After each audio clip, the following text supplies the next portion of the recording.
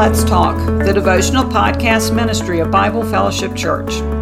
Let's Talk is designed to give you some spiritual truth to consider every day, Monday through Friday. The name John Newton is familiar to many because of the well-known hymn Amazing Grace, which he wrote in 1772. In addition to Amazing Grace, Newton wrote close to 300 other hymns, as well as multiple books and articles.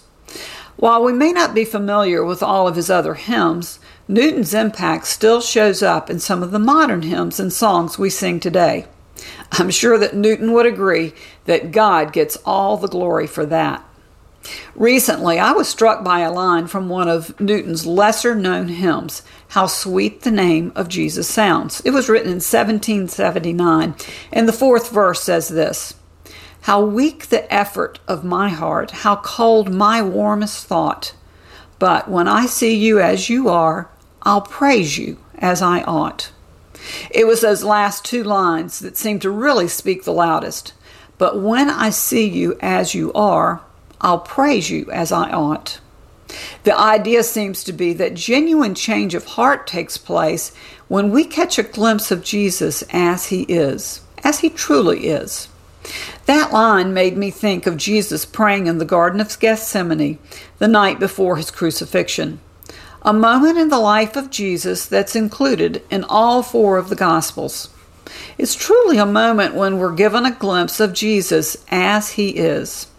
Honestly, I found it rather shocking the first time I realized the gravity of what Jesus was revealing about himself. In John's Gospel account of this moment, chapter 12, verses 27 and 28, Jesus says this: Now is my soul troubled, and what shall I say? Father, save me from this hour? But for this purpose I have come to this hour. Father, glorify your name. When we consider that we're getting a look into the soul of Jesus here, we realize that God is letting us in on the intimate details about what was going on when Jesus faced this dark hour.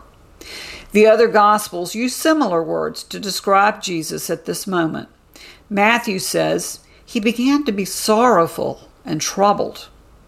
Mark says he was greatly distressed.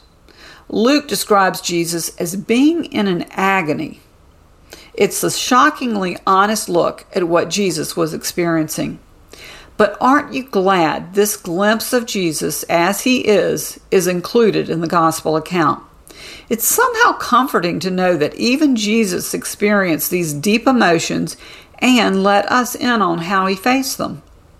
Considering Jesus' experience reminds me that I dare not simply assume there is sin involved when I encounter a troubled soul.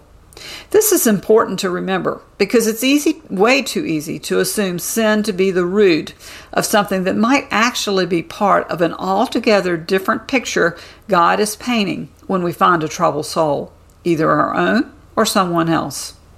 Sin was obviously not at the root of Jesus' troubled soul. So how did Jesus face this troubling time?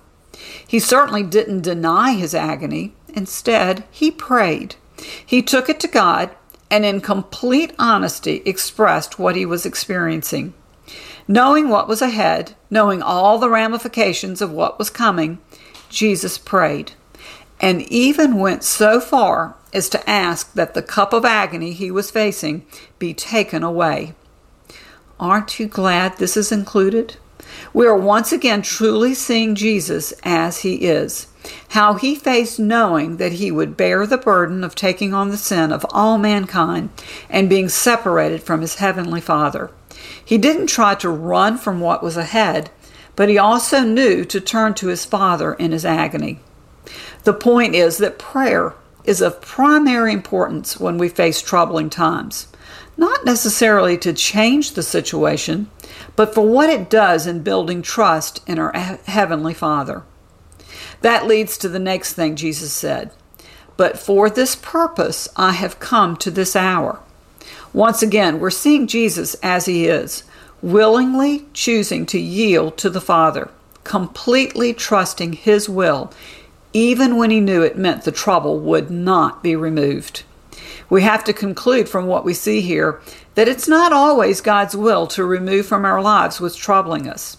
Now, I realize that's not a popular or trending way to think, but the truth is that often the things we would wish away are the very things God has providentially put in our path so that we'll grow in our trust of Him. There's no better example of this than what we see here in the life of Jesus. Finally, we find Jesus revealing to us even more of Himself when He proclaims, "Father, glorify your name." In many respects, this is the telling moment when Jesus leaves no doubt about His motives. Jesus is declaring that His life is all about the Father, surrendering to Him, trusting Him, and glorifying Him, no matter the personal cost. Jesus is confirming that the Father's plan takes priority over everything else. So, aren't you glad we have this account in the Gospels? Aren't you glad that we get this glimpse into the troubled soul of Jesus and we get to see how He handled it?